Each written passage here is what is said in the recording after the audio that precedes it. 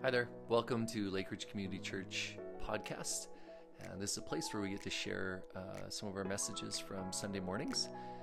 We're glad that you're here to listen, but we'd also love to have you in person. So if you'd like to pop in some Sunday, we meet at 10:30 at Our Lady of Wisdom School here in Chestermere.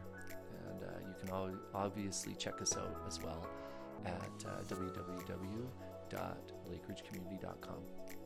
Thanks for listening.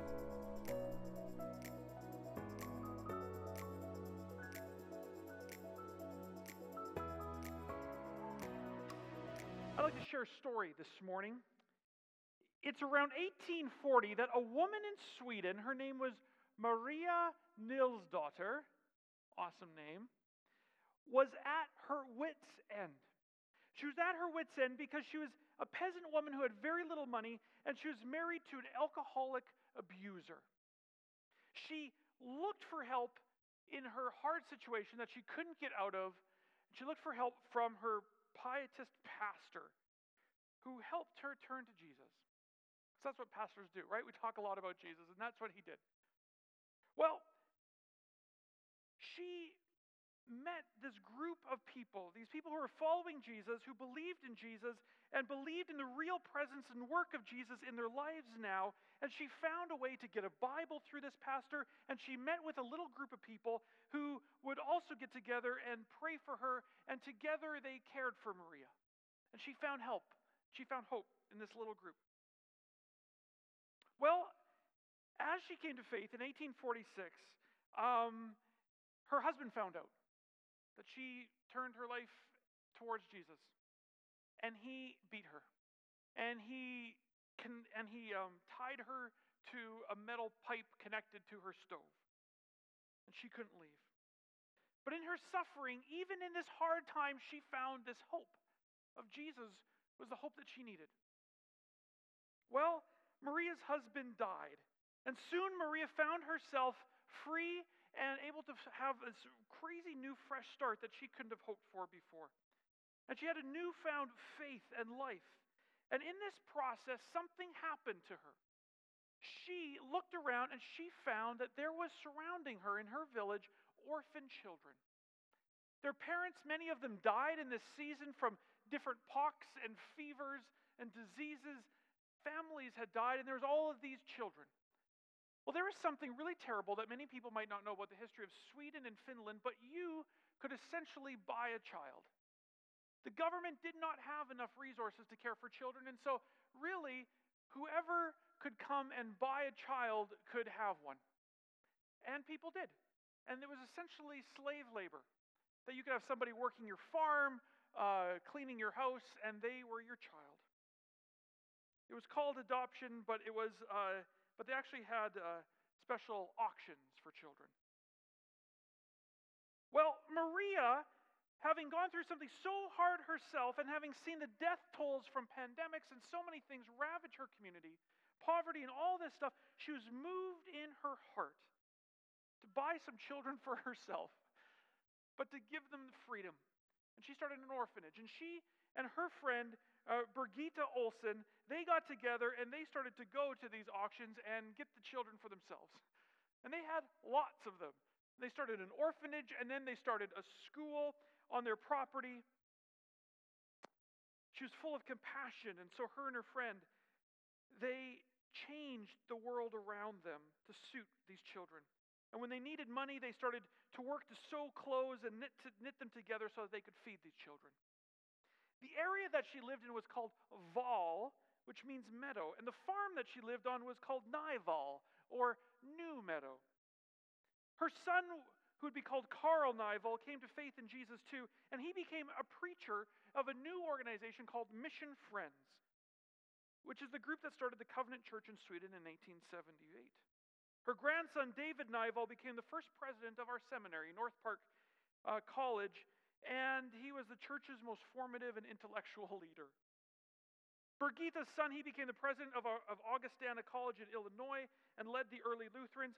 And these two women, from their love, the impact from Maria and Birgitta to love these children transformed and set into motion what the whole Covenant Church would be about. Think of it.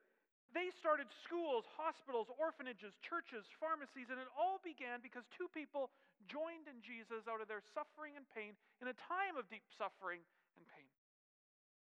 And guess what? They were faced with death and disease, epidemics, poverty, abuse, lack of education, lack of medicine. Everything was pushing against them, but they met Jesus and they found each other.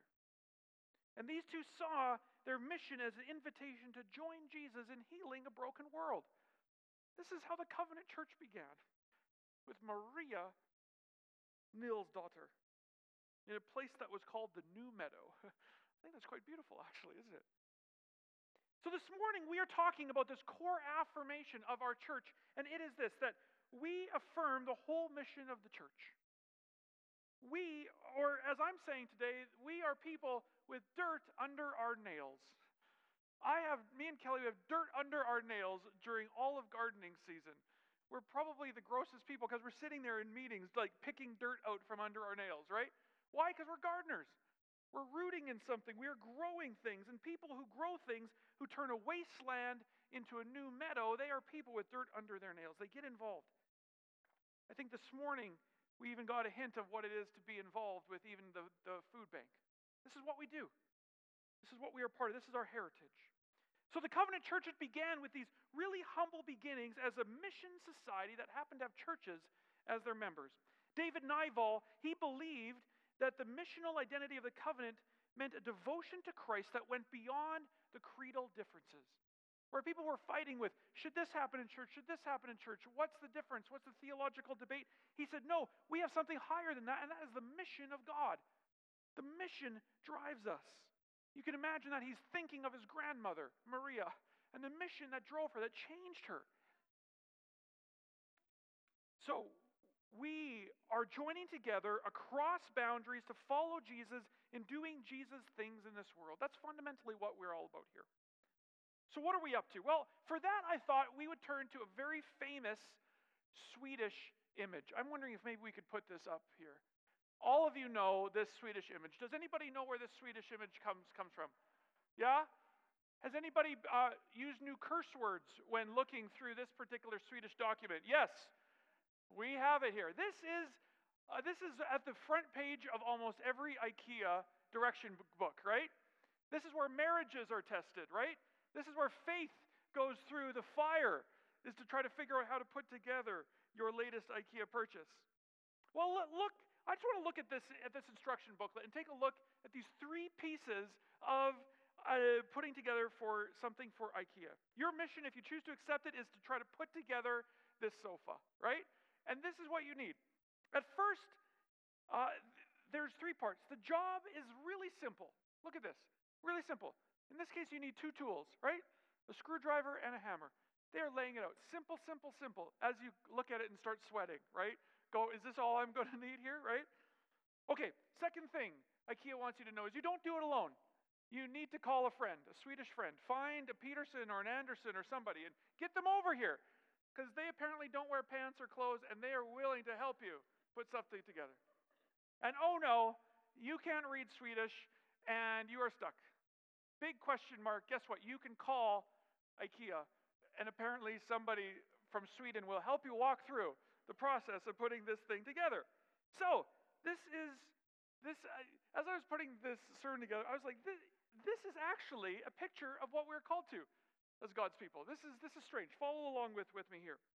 So, what is the mission of Jesus? What is this really simple thing that we are to be doing? Well, covenant people and Christians for 2,000 years have come down to two key things out of Matthew 22 and Matthew 28. And it is something that we call the Great Commission and the Great Commandment. This is our core mission identity. These are the things that Jesus says we are to be on about. And they're simple, but you kind of stand back and go, how are we going to pull this off?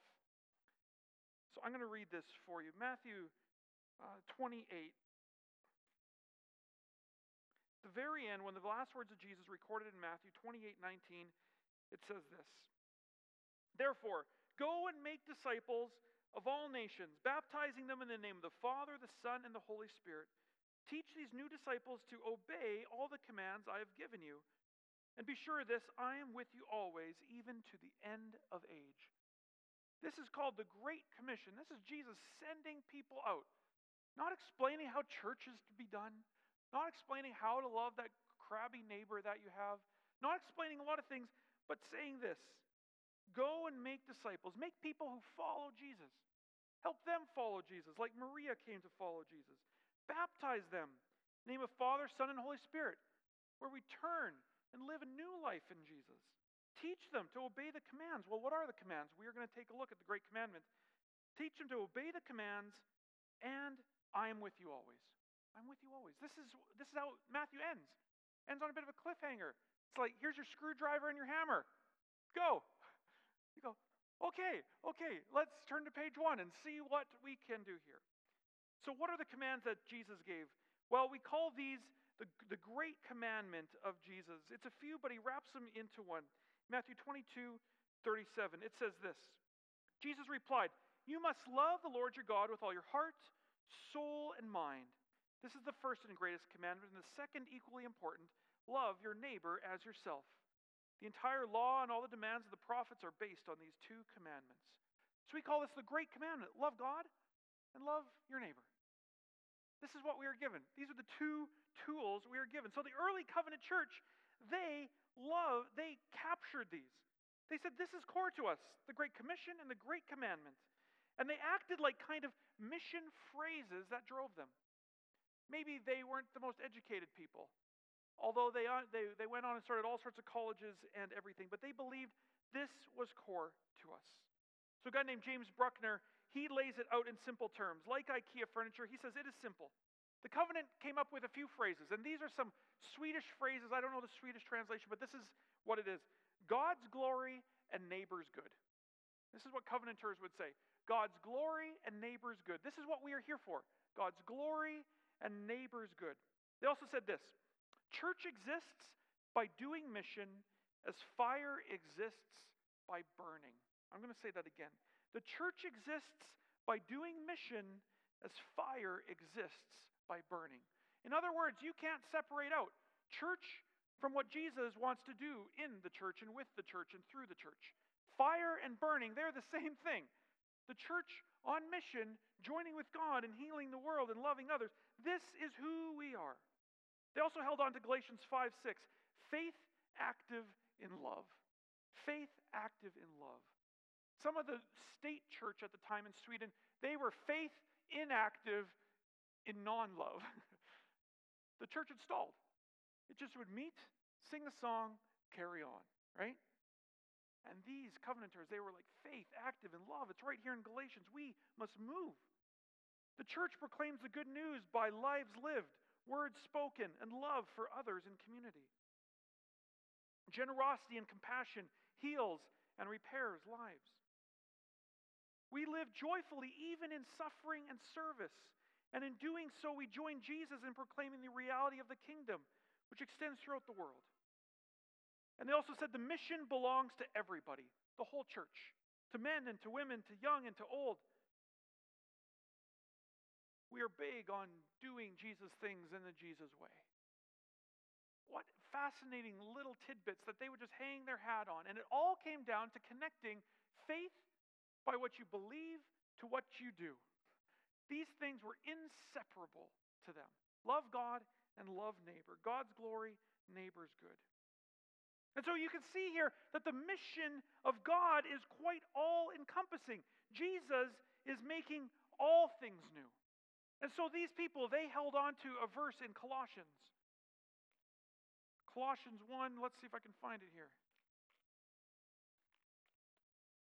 Colossians 1:20 says this. It says, through him, God reconciled everything to himself. He made peace with everything in heaven and on earth by means of Christ's blood on the cross. So they were moved by this. They said, God's making everything good again. He's reconciling all things in heaven and on earth. And what they discovered was that there is no broken thing, no sad thing, no infected thing, no lost thing, no person, no life, no part of creation that is outside of God's redemptive plan to make everything new again. And they were moved by this. There was nothing that they could touch and see that wasn't open for God's love to touch it too. Suddenly everything was wide open, and they were participants in it. And this fueled them.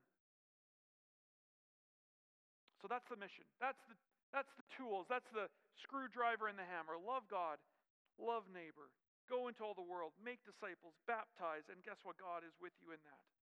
So like IKEA furniture, the mission might be simple, but the IKEA instructions carry on. Can I have that IKEA thing back up there? It goes on because these people realize that it's not enough to just have the mission of God that they got to get on with, but the idea of doing this mission with others was core to them. They were called the mission friends because they understood the sense of both sharing mission with another and then befriending everybody that they meet. They believed you could be friends with your neighbor. They believed you could love the people around you, that they weren't your enemies, that you could reach out to them. So you could be friends with God, friends with each other, and friends with your neighbor. And so they were called the mission friends. And that they believed this is how the world was healed, was you did it together. You built things together. You mended things together. People didn't have to believe exactly what you believed to join in with you doing Jesus things together. It was a big deal for them. So this is where we're going to step into Scripture this morning. We read this earlier, but John 15 is really a verse that these people really put core to them.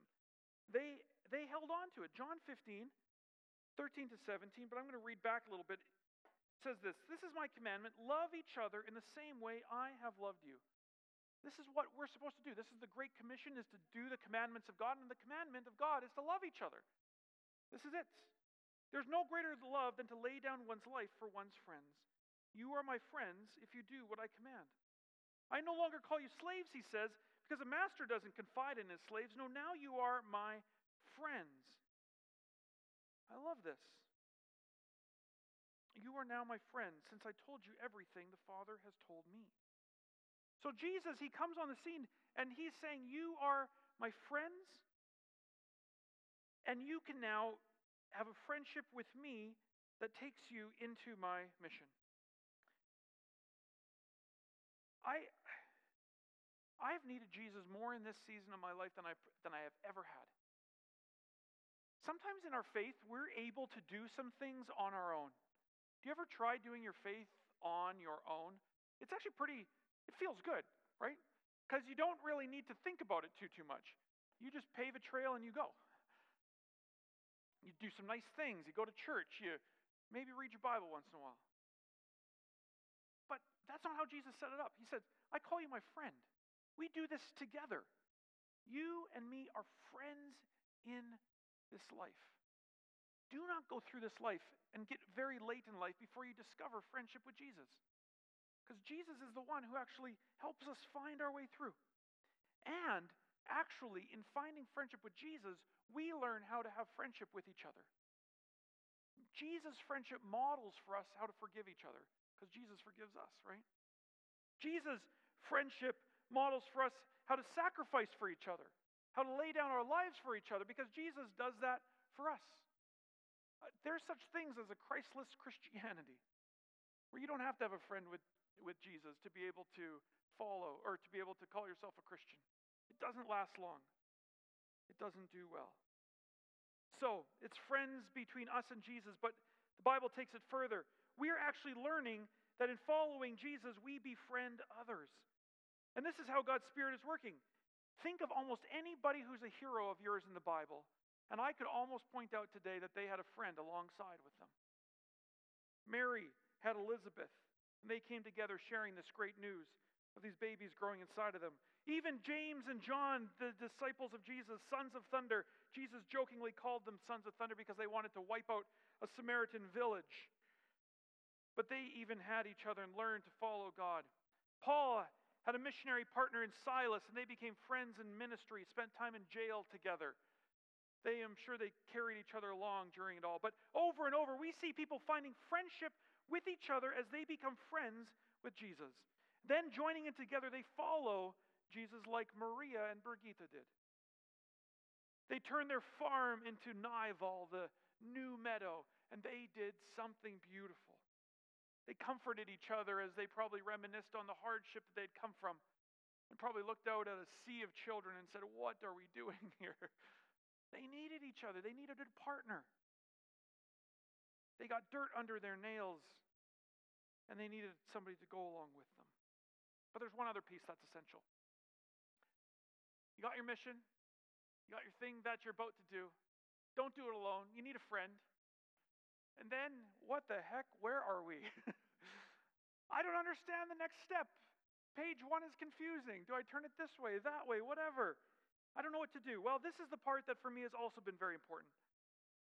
Not only has turning to Jesus as a friend been important, and I've been finding friends even in our community that have helped me become a better pastor and a follower of Jesus.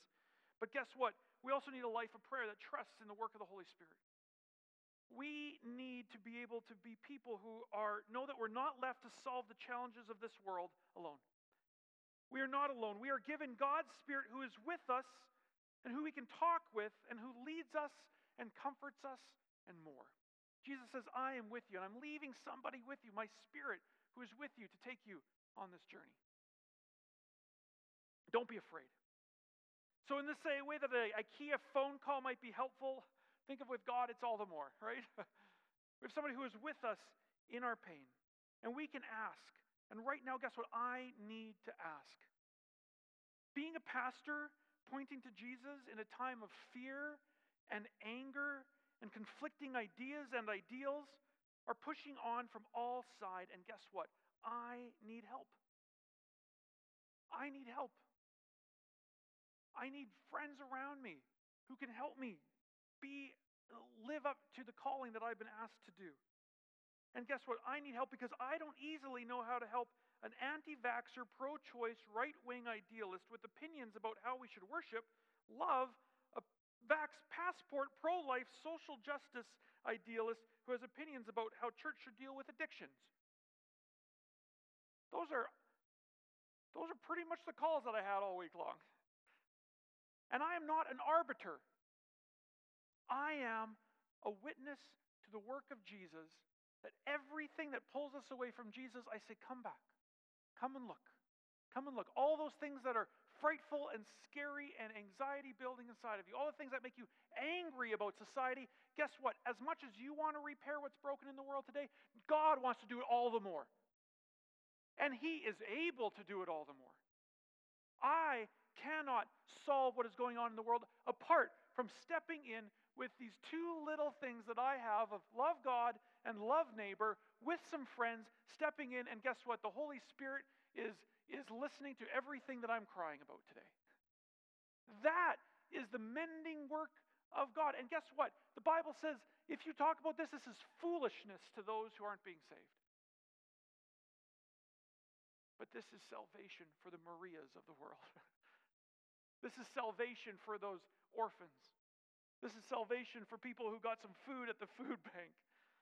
This is salvation for Chestermere today, and it is absurd.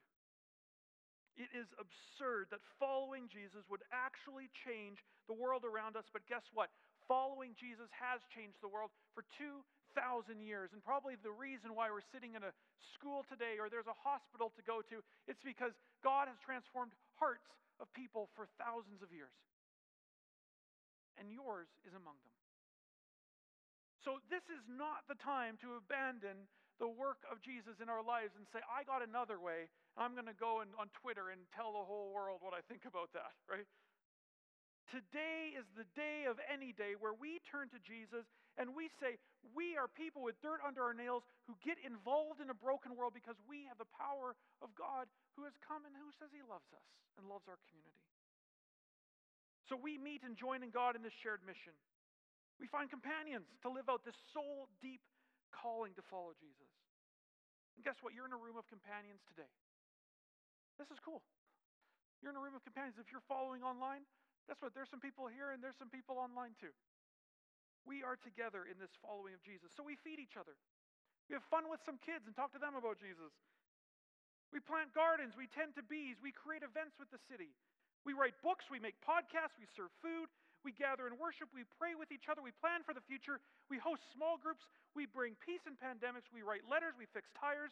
We love Haitians. We drive youth. We create community of Jesus followers and mission friends that is alive and thriving here in our city because we have a Jesus who shows us how. This is good news. This is the hope of Jesus in dark times. Friends, when we have a mission in front of us, it changes everything. We are not alone.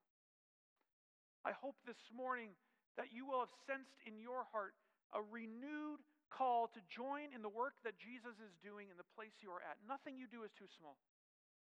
Jesus has a way of bringing your small offering as a living sacrifice, your life, before him. Maria, who was nothing but somebody who was tied to an oven, gave her life to Jesus, and in doing so, she changed the lives of millions, including mine here today, because she gave her life over to Jesus. And so I hope today, in response in your heart, that you will be somebody like Maria, whatever your circumstances, whatever pain and sorrow you are carrying, that it is not too hard for Jesus to take your life and say, join me, get some dirt under your nails with me.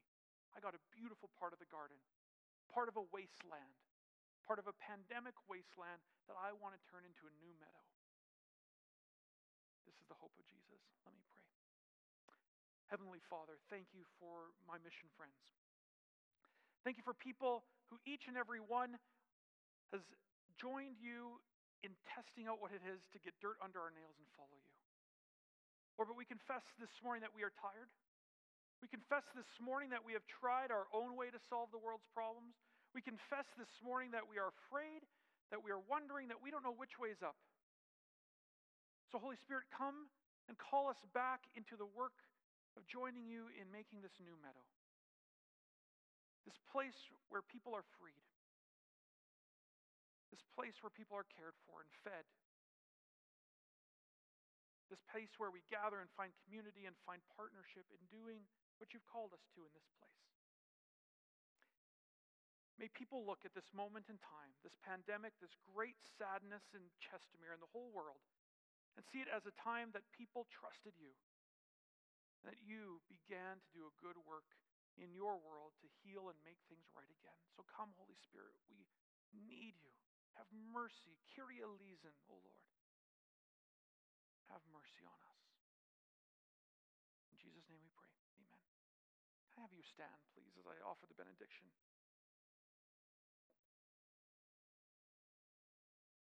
Jesus says that he chose you. I'm sure most people in this room today have a moment where they can remember and say, there's a moment that yes, he did find me. And he loves me. And I'm safe. I don't think there's any better place for followers of Jesus to be than in the mission of Jesus in the world. I truly believe that. If it hurts, it's still the better place to be. If it's hard, it's still the better place to be. If you lose something in the process, I actually believe it's still the better place to be. Because I believe it is the way that God is mending all things. But this all happens because you are beloved. You are beloved. You have an identity in Christ that is sure. I was reading, I think it's Romans 11. Nothing can take away your gifts and your calling. You are sure as a beloved child of God with what he's given you. So you can give freely. So may the Lord bless you and keep you. May the Lord make his face to shine upon you and be gracious to you. May the Lord lift up his countenance upon you and grant you his peace as you go from here. Have a good week, everybody. Bless you. God's Spirit is with you. And to everybody online, bless you too. Take care. Thank you, everyone. I encourage you, if you have children, go and pick them up or leave them for the afternoon and come get them at supper time. I'm sure that would be okay too, okay? So...